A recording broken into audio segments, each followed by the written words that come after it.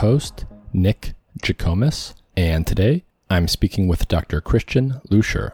Dr. Lüscher is a neuroscientist at the University of Geneva in Switzerland. His lab is interested in the cellular mechanisms that underlie drug reinforcement, dependence, and addiction. They spend a lot of time studying rodent models of addiction, looking at the mesolimbic dopamine reward system in the brain. These are a series of circuits that are really important for reward-related behavior and addiction-like behavior in animals. A key component of that circuitry in the brain is the neurotransmitter dopamine. And so we spent some time talking about addiction and different addictive drugs and how they work and how they change that circuit in order to take an animal from casual consumption to compulsive consumption. And we spent much of this podcast talking about a really recent research paper that Christian's lab put out, and it had to do with ketamine. So they looked at the mechanisms of action of ketamine, how it's actually working in the brain in this mesolimbic dopamine reward system, and whether or not it's addictive or how addictive it actually is. And what they actually found is that ketamine has quite a low addiction liability compared to other drugs like cocaine or opioids. And it has this low addiction liability because it acts in a sort of peculiar way within this circuitry. It causes certain changes and it does not cause certain other changes. This has to do with its mechanism of action, how it's working at receptors in the brain and things like that. So Christian gave us a nice summary of that research, what it tells us about how ketamine works in the brain and its addiction liability, and what this might mean for human applications of ketamine. It's been used recently as a rapid-acting antidepressant, and so he gave us his thoughts on the future of ketamine as a therapeutic in humans for depression,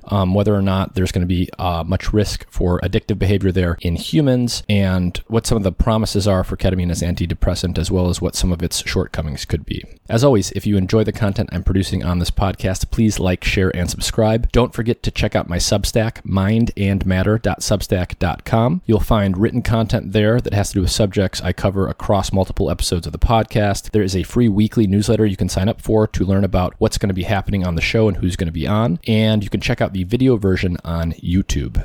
This episode is supported in part by Athletic Greens. Their main product, AG1, is a comprehensive and convenient daily nutrition product containing 75 vitamins, minerals, and whole food sourced ingredients with less than 1 gram of sugar per serving, no nasty chemicals or artificial anything. It's gluten and dairy free and compatible with paleo, vegan, vegetarian, and ketogenic diets. AG1 is a quick and convenient way to supplement your diet to help ensure your body is getting the nutrients it needs. It comes in powder form, and you can mix it in water and drink it, or you can put it into a smoothie or a shake or something like that. I mix it into water and drink it with the first meal of each day, and it's super convenient. If you go to athleticgreens.com/mindandmatter, Athletic Greens will give you a free 1-year supply of vitamin D and 5 free travel packs with your first purchase. Their vitamin D product comes in tincture form, so you just take 1 drop each day. A large fraction of the population is actually vitamin D deficient, especially in winter months when we get less sun exposure, and vitamin D is super important for the proper function of the immune system and for a variety of other things. And there's even evidence indicating that vitamin D deficiency is correlated with more severe cases of COVID-19 in those who get infected. Every time I go into the doctor each year for a checkup, I'm always told that vitamin D deficiency is very common and I should be supplementing on a daily basis. So visit athleticgreens.com/mindandmatter or click the link in the episode description. You'll get a free 1-year supply of vitamin D with your first purchase.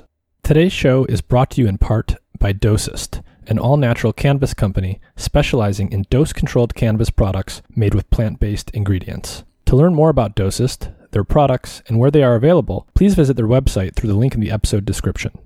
And with that, here's my conversation with Christian Lüscher.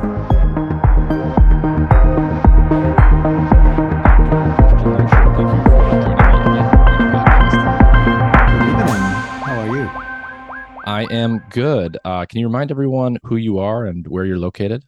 Yes. So my name is Christian Lüscher. I'm a neurologist and neuroscientist at the University of Geneva in Switzerland. And over the last 20 years, I've led a lab interested in the neurobiological mechanism underlying drug addiction. And you've got some recent work that's out about ketamine, and we're going to get to that. But I thought maybe a good starting point would be some basic biology for those that don't know it. So when you talk about a drug that is addictive, what specifically does that mean, and what parts of the brain and circuits in the brain do we tend to focus on for addictive drugs? Yes, indeed. So we work in mice, and that allows us to make observations that are typically not possible in humans. So over the last 20 years, we have looked at many different elements of what addictive drugs do in the brain. To start, we realized that addictive drugs converge onto a one specific system, they're called the mesolimbic dopamine system, that extends from the ventral tegmental area to the nucleus accumbens. And it is a system where the majority of cells are dopamine neurons. And when drugs hit the brain, this dopamine is massively enhanced. So there's an increase of dopamine, particularly in the nucleus accumbens, but also in the ventral tegmental area. And that is sort of the initial trigger that may lead to addiction in some individuals. Mm-hmm. So this is the first step. The second step then is that this dopamine that increases has an effect on glutamate transmission in the target region. In the nucleus accumbens, cortex sends extensions to the neurons in the accumbens. These are glutamatergic, excitatory neurons, and their efficacy, how they activate these neurons in the accumbens, changes as a function of dopamine. In some cells, that increases the transmission, and in other, it had a tendency to decrease depending on what type of dopamine receptor these cells express. So this is the second step, which is a step of synaptic plasticity. That is, dopamine modulates how glutamate talks to these neurons. I see. So when someone or an animal ingests certain drugs, cocaine, for example, you get this surge in dopamine coming from this place called the VTA, the ventral tegmental area, to the nucleus accumbens. And that change then alters how other inputs to that region are operating. And then you get physical changes, neuroplasticity happening, and that leads to behavioral change ultimately. Absolutely. So it is a sort of a tripartite organization between dopamine coming from the midbrain up to the striatum. The nucleus accumbens is part of the striatum. And on the other hand, you have cortical top-down projections. And if onto those neurons in the accumbens. And if those three elements talk to each other, dopamine modulates how glutamate can talk to the neurons in the accumbens. So it's a neuromodulatory role of dopamine that is underlying the changes in synaptic efficacy, neural plasticity, as you said, and eventually behavior. Mm-hmm. And so addictive drugs that are addictive compared to drugs that are not addictive, they all share this common property of affecting the sort of dopamine surge that goes from the VTA to the nucleus accumbens. The details are probably different from drug to drug, but that's the key thing. Yes, that's the key thing. There are three distinct mechanisms how drugs can do this. They can simply activate those cells, depolarize them, they become active, or they can, as cocaine does it, block the reuptake of the dopamine that has already been released. And the third class is a class that works indirectly, not targeting the dopamine neurons, but upstream inhibitory interneurons. And when they are silenced, the dopamine neurons are disinhibited, and that increases the dopamine. So yes, that is a commonality of all addictive drugs. And you can put them to the test with substances that are psychoactive, but are not addictive, like hallucinogens.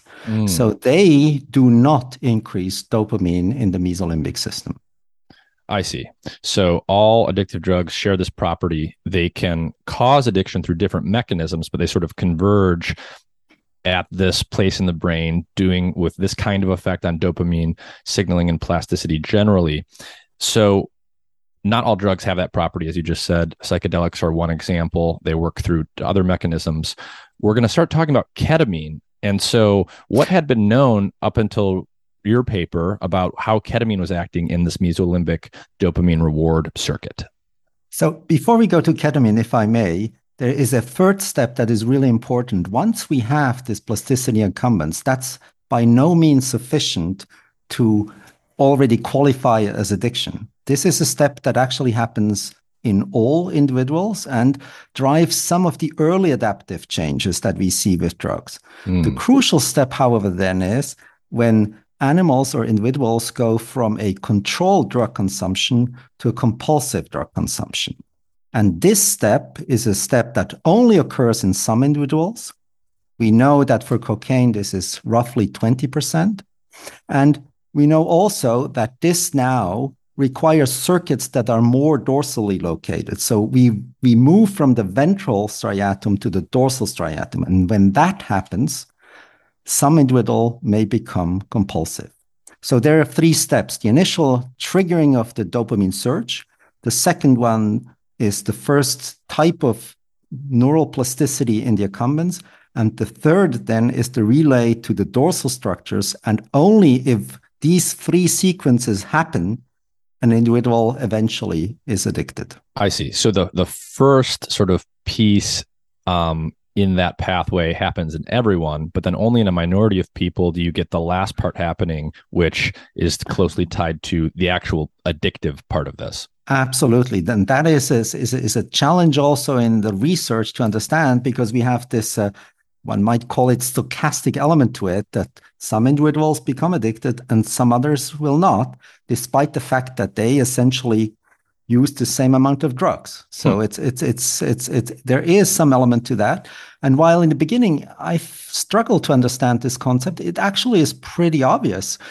Many of us use addictive drugs such as alcohol for an entire adult life, and we never lose control. So there's clearly, for these kind of drugs, is a majority of people actually can use drugs for prolonged periods of time and never fulfill the criteria of addiction. Is it easy to tell ahead of time, either in humans or in animals, which individuals are predisposed to developing addiction? That actually is a difficult question. And we do have some behavioral hallmarks, mostly from the clinical literature. We know, for example, that people who are impulsive, who can't wait for some things, they are at risk for becoming addicted and becoming compulsive. So yes, at the behavioral level, we have some elements that let us predict, but they are by no means 100%. And at the level of the neural circuits, this is ongoing research. We do not have good markers to predict which individuals will eventually become addicted. Okay, so now if we start to think about a drug like ketamine, what was known, is this known to be an addictive drug? Is that something that's been debated? And what was the state of the field up until recently? So ketamine is a drug that has been around for many years. It was developed in the 1960s. The main purpose was to generate an anesthetic, to some extent also a drug that would relieve pain. But it also has become clear that it is abused in club settings and for its dissociative properties. So people found this attractive.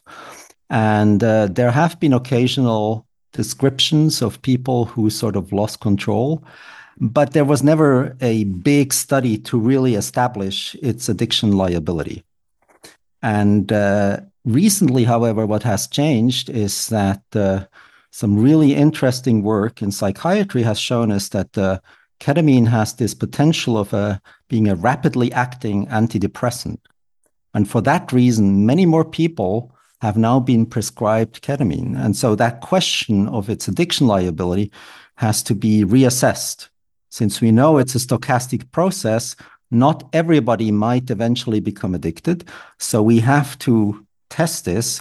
And our contribution is to use our knowledge about the neural changes in the brain of mice to put ketamine to that test. So we're going to look, first, does it increase dopamine? Second, does it cause the plasticity? And third, is it going to lead to compulsion? So that's our contribution to this question. And was it already known or was it unknown whether ketamine causes this dopamine surge in this mesolimbic dopamine reward system? There was contradicting evidence. Some people saw a little increase, some people did not see an increase. And I think that is explained largely by the absence of the appropriate tools. We did not have a tool that would, with certainty and with the fast temporal kinetics, allow us to follow dopamine in the nucleus accumbens and the VTA. And this is sort of how we got into it. It is these newly developed genetically encoded dopamine sensors that allow us to translate dopamine concentration into fluorescence and allow us, therefore, to look at dopamine in vivo in freely moving mice in response to a drug or in other situations.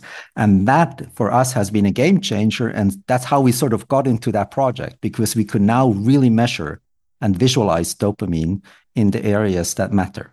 I see. So you actually have tools now where you can take mice and literally look inside their brain, and when dopamine is released, it literally lights up and you can see it.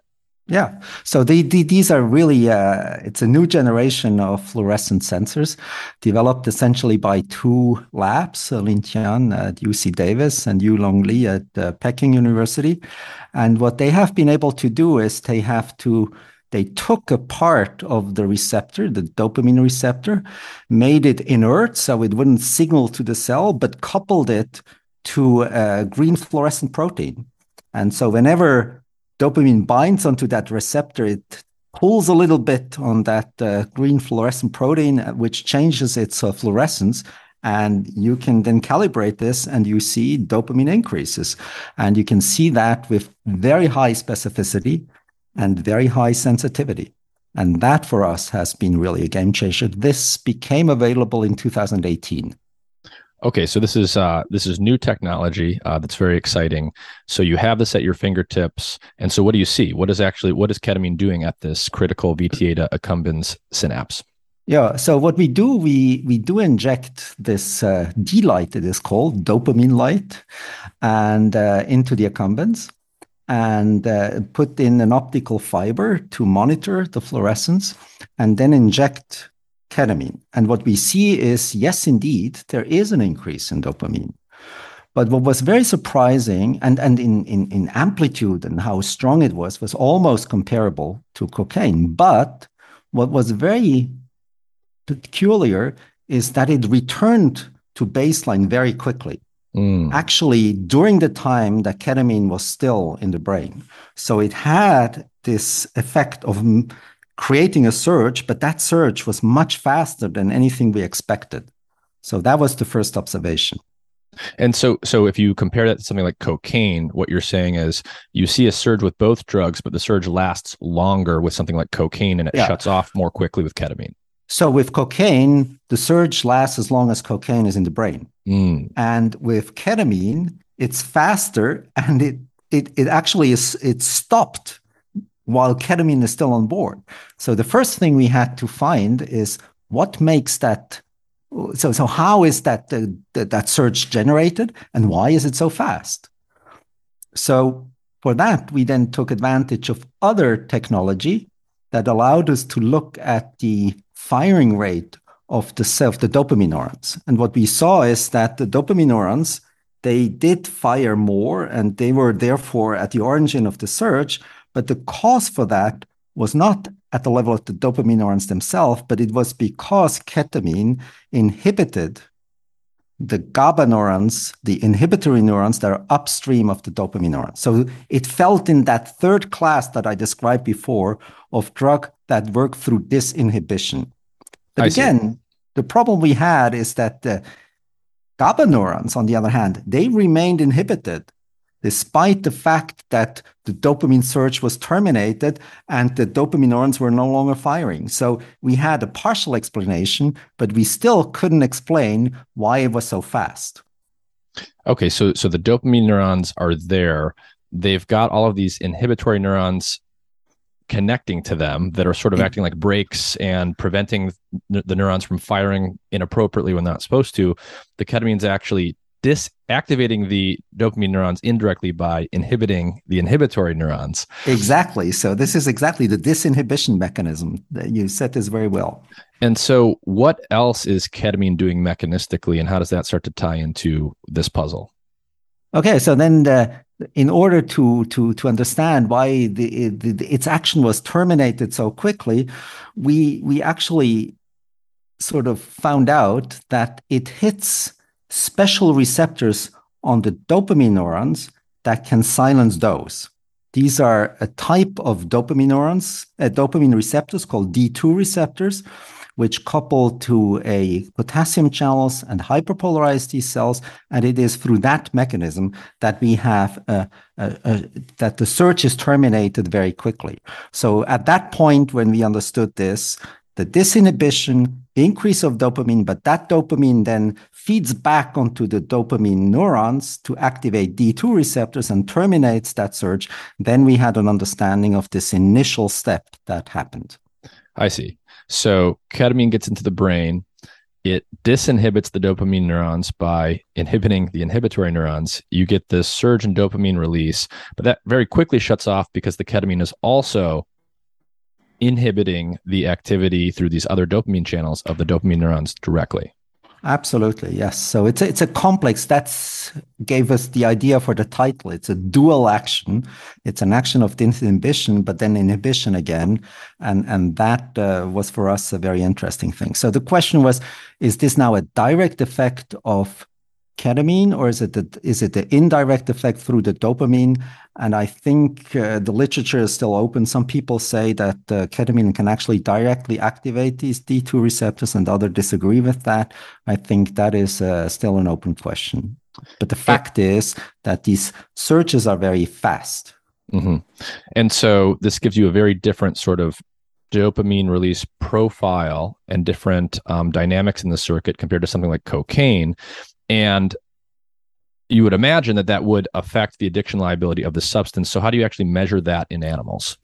Yeah. So the next step obviously is, do we see these drug-evoked synaptic plasticities that we typically see with other addictive drugs? And we did a side-by-side comparison. So injection of cocaine, we had very nice changes in synaptic efficacy in the accumbens. And with ketamine, we didn't see this at all. There was no drug-evoked synaptic plasticity. And so that was already indicating that probably that search was so fast that it was insufficient to do that, or there were additional mechanisms at play that prevented this plasticity from being induced. And it turned out that it is a combination of both. And so the way we sort of were able to get at that is by looking at the requirements of inducing that plasticity. And one of the key elements of that is a receptor called NMDA receptor, which is a receptor that binds glutamate and is at the beginning of many forms of synaptic plasticity.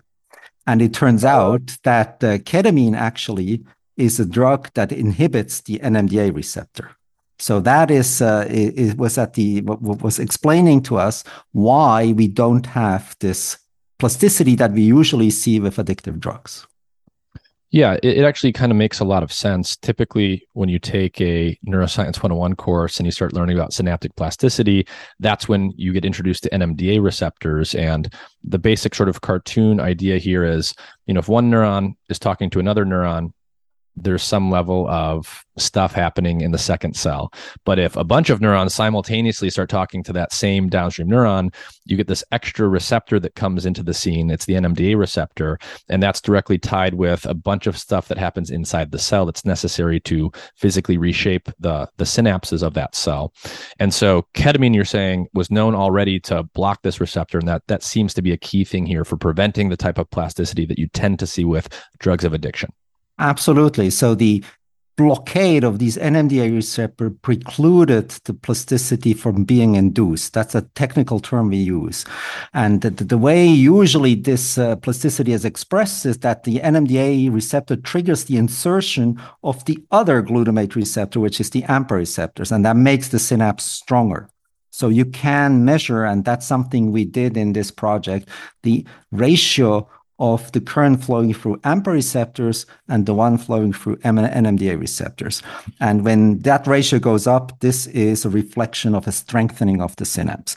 And that did happen with cocaine, but not with ketamine. Not at all or less? Not at all. So that was the thing. So at the point that we were sort of saying, well, maybe we should be challenging the system a little more. And so we developed the sort of injection protocols that would overcome the fast return to baseline. By giving injection ever so often, we were able to accumulate the dopamine surges and make them longer artificially by, carefully. Each time it goes down, you give another shot of ketamine. And that then gave us larger and longer dopamine surges that were comparable to the one with cocaine. And despite that challenge, we still had no plasticity whatsoever. I see. So even though you get the surge in dopamine, even though you can make that bigger by giving more doses of ketamine one after the other, the fact that this drug is blocking the NMDA receptor is preventing that next step of synaptic plasticity. Yeah, exactly. Yes. And what kind of doses are you using here?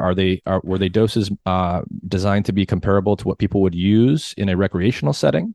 Absolutely. So these are doses that are comparable to the recreational and well below the anesthetic. So we made sure that when we give single doses, the animals would show a reaction, as they also show with cocaine, of a sort of moving a little bit more. We call this hyperlocomotion, but it was not sedative. At that stage, we were well below anesthetic concentrations. Yeah. So an interesting question, I think, that's just occurring to me is, so you're using a dose that's comparable to what a recreational user would use, which would have psychoactive effects. It's much lower than the dose that a doctor would use for anesthetic effects. What's interesting about ketamine in the realm of acting as an antidepressant is, my understanding is people are using low doses, even lower than the ones that would give you psychoactive effects or dissociative effects. Did you test lower doses here and see what was going on? Because I could actually imagine in principle, right? Maybe if the dose is sufficiently low, you get some of this dopamine surge, but not so much NMDA receptor antagonism. And is there anything going on there at the low end of the dose range? We did try different concentrations, and we settled for one that was comparable to the acute responses we saw with cocaine.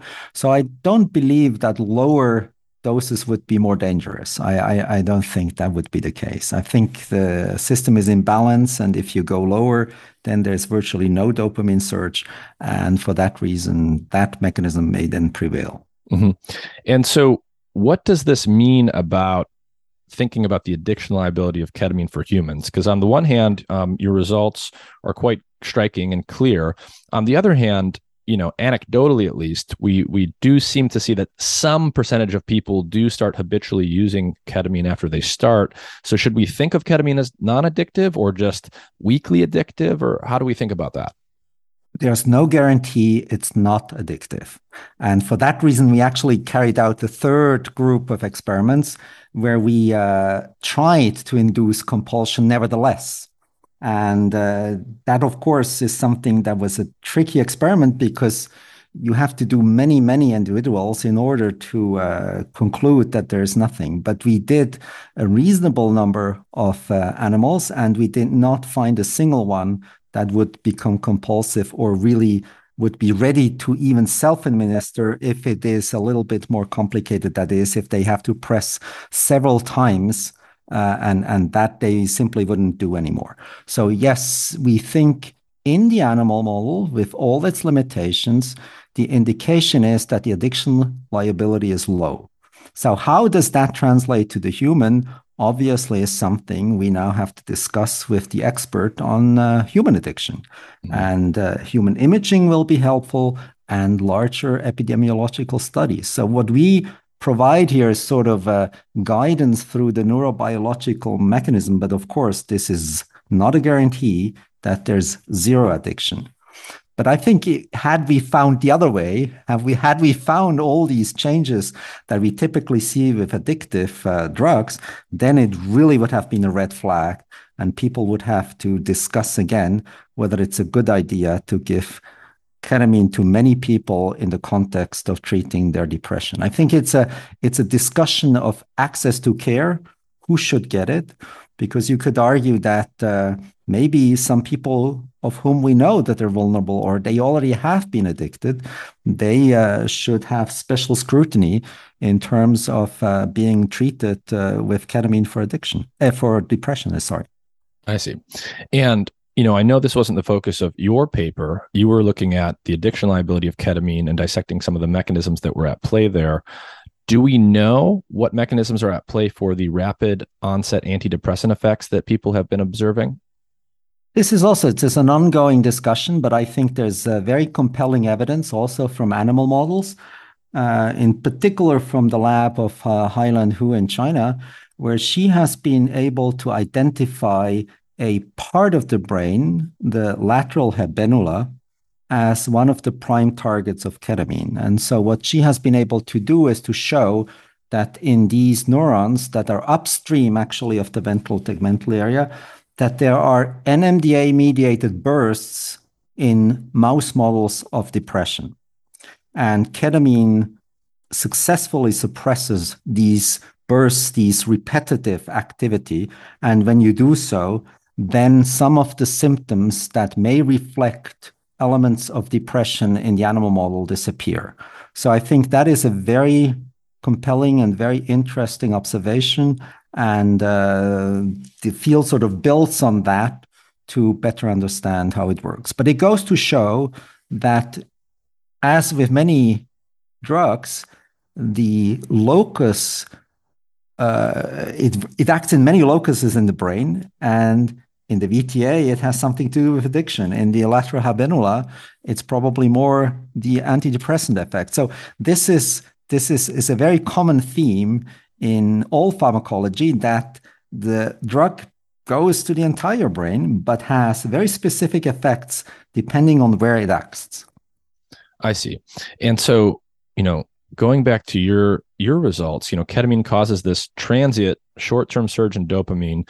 It doesn't cause the stuff that happens downstream of that other drugs of addiction cause. Is that very unusual, or are there other examples of drugs that have that property?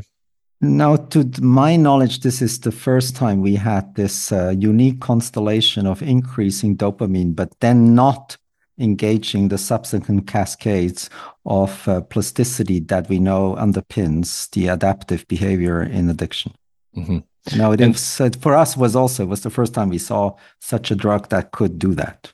Yeah, interesting. Yeah, it was the first time I had heard of it, and it's it's a very convenient property for the drug to have.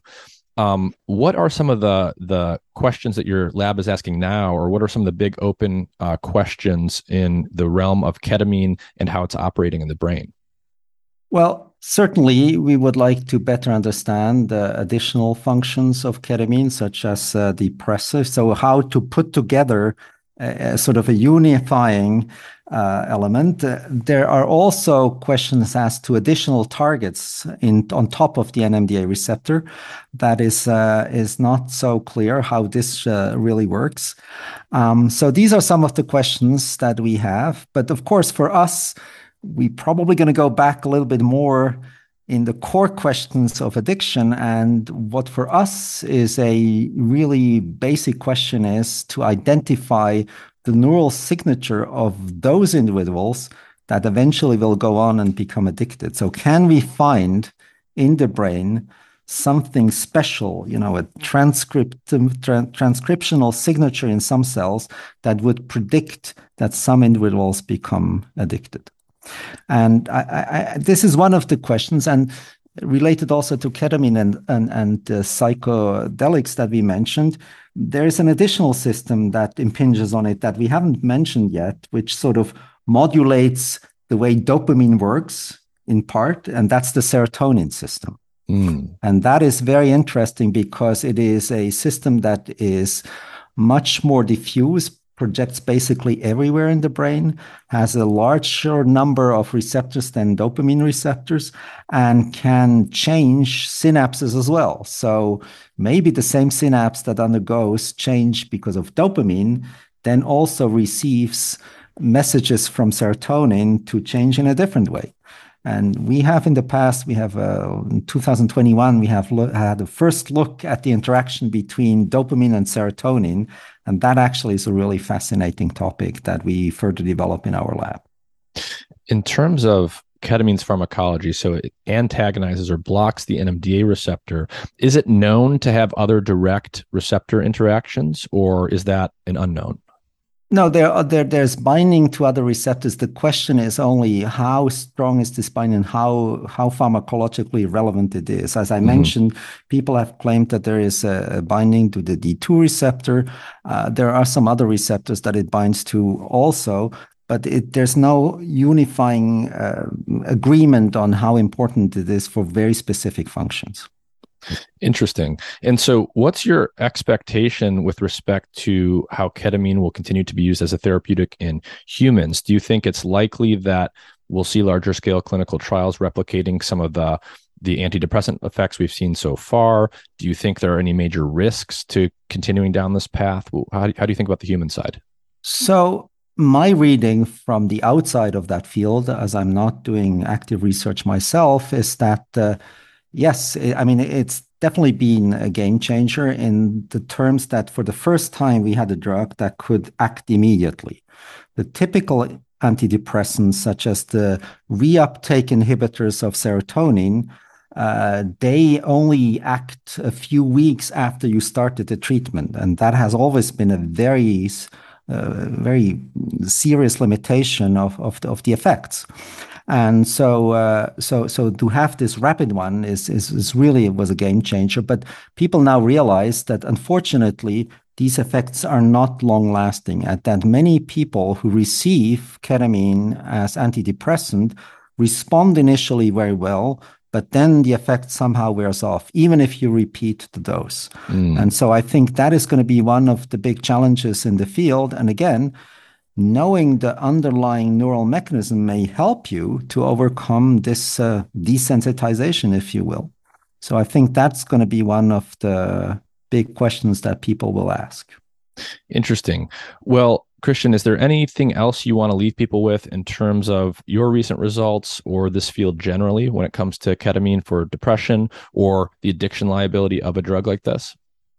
Well, I guess one element that I find really interesting, but somewhat also puzzling, is that when you look at the vulnerability to drug addiction in animal models, it is interesting that we can reproduce these two groups that we also see in the human. So it's really not a big variance where we then take the top and the bottom of that distribution, but with the combination of giving a drug and having a negative consequence, we have really two groups emerging. And as I said, for cocaine, it's roughly 20%. And this is also true for mice. So maybe it's 18% or so, but it's roughly the same proportions. And I find that very difficult to understand because if it's genes that control your vulnerability, the mice that we use are genetically homogeneous. They're inbred and they are a special line and they're virtually identical. Humans, on the other hand, obviously are genetically very diverse. So how is it even possible that this it leads to the same proportion? And so one idea that we had, and others also, is that it may actually not be the genes that determine your vulnerability, but it may be epigenetic mechanism regulating the expression of genes in specific cells.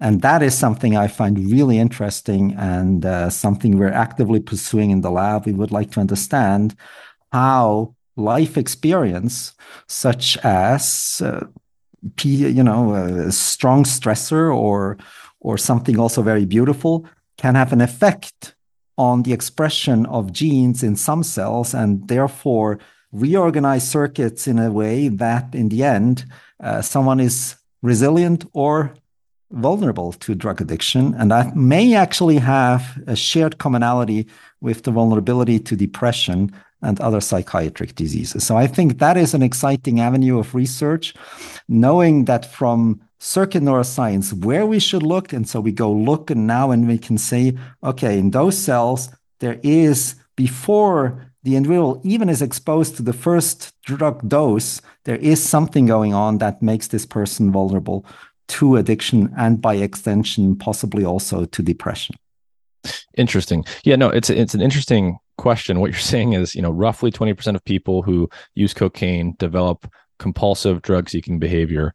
that's also true in mice. Roughly 20% will develop that. Naturally, one might think, well, maybe 20% of people have a mutation in a dopamine receptor gene and that predisposes them or something. But what you're saying is that can't be true because it's true of the human population, which is not inbred and is genetically diverse, but it's also true in these mice, but they're genetically basically identical. Yeah, and the active search for all these prime candidates of dopamine receptors or the molecule that binds cocaine and so have not yielded differences between people who are addicts and people who are not. So the very first attempt was when people realized that among the three opioid receptors, the mu receptor that drives that positive reinforcement that eventually may lead to addiction when someone takes heroin, for example. Now that they have looked very carefully, the opioid receptor in heroin addicts is no different from an opioid receptor in a normal person, in a person who is not addicted. Yeah. How do you even start to think about how you would experimentally study that? Would you very carefully try and control the early life history of mice and, subject some of them to certain stressors or prevent certain natural stressors in other ones and see if that is causing them to develop this propensity to addiction? Yes. So you could, for example, also look something that mice do. They have a social hierarchy within a litter, and you see whether there is a correlation between the rank in the litter and the risk. Then you can do select animals for some individual traits, such as impulsivity. So we made, for example, the observation that animals that in operant behavior cannot wait to press the lever, even if there is a timeout, which could be somehow interpreted as a reflection of impulsivity, that these mice are more likely to go on and become compulsive. So yes, you can select for some behavioral traits, and you can then also challenge the mice, for example, by separating them a little earlier from their mother, which is a very strong stressor for them, and see whether that has an impact on gene expression or epigenetic mechanism, and eventually drug addiction. Yeah, it's fascinating stuff. And, it could tie into your work that brings serotonin into the picture, because my understanding is a lot of the serotonin circuits are at least partly involved in things like an animal's knowledge and perception of its own sort of social status and where it falls in these hierarchies. Absolutely. I mean, we're all into now serotonin. I think it's really exciting. And again, for two reasons, because these genetically encoded sensors are also available now for serotonin. So we don't only have the D light, we also have the S light. And now we can monitor serotonin when an animal moves around and see when does it change. So this is one of the things. And the other thing is that we know that the serotonin system is the target of psychedelics. Mm-hmm. So the 5-HT2A receptor is the primary target of psychedelics. And there have been, again, anecdotal reports that some people find it easier to quit drugs when they have taken psilocybin, for example. But that, of course, is a little bit anecdotal, and it would be extremely helpful to the field if there was some mechanistic insight. And so these are some of the questions we're asking and we're actively pursuing in the lab. Well, Dr. Christian Lüscher, fascinating stuff as always. And it sounds like before too long, I'll probably send you another email to come back and tell me about some new and exciting results. With pleasure. Thank you so much, Nate.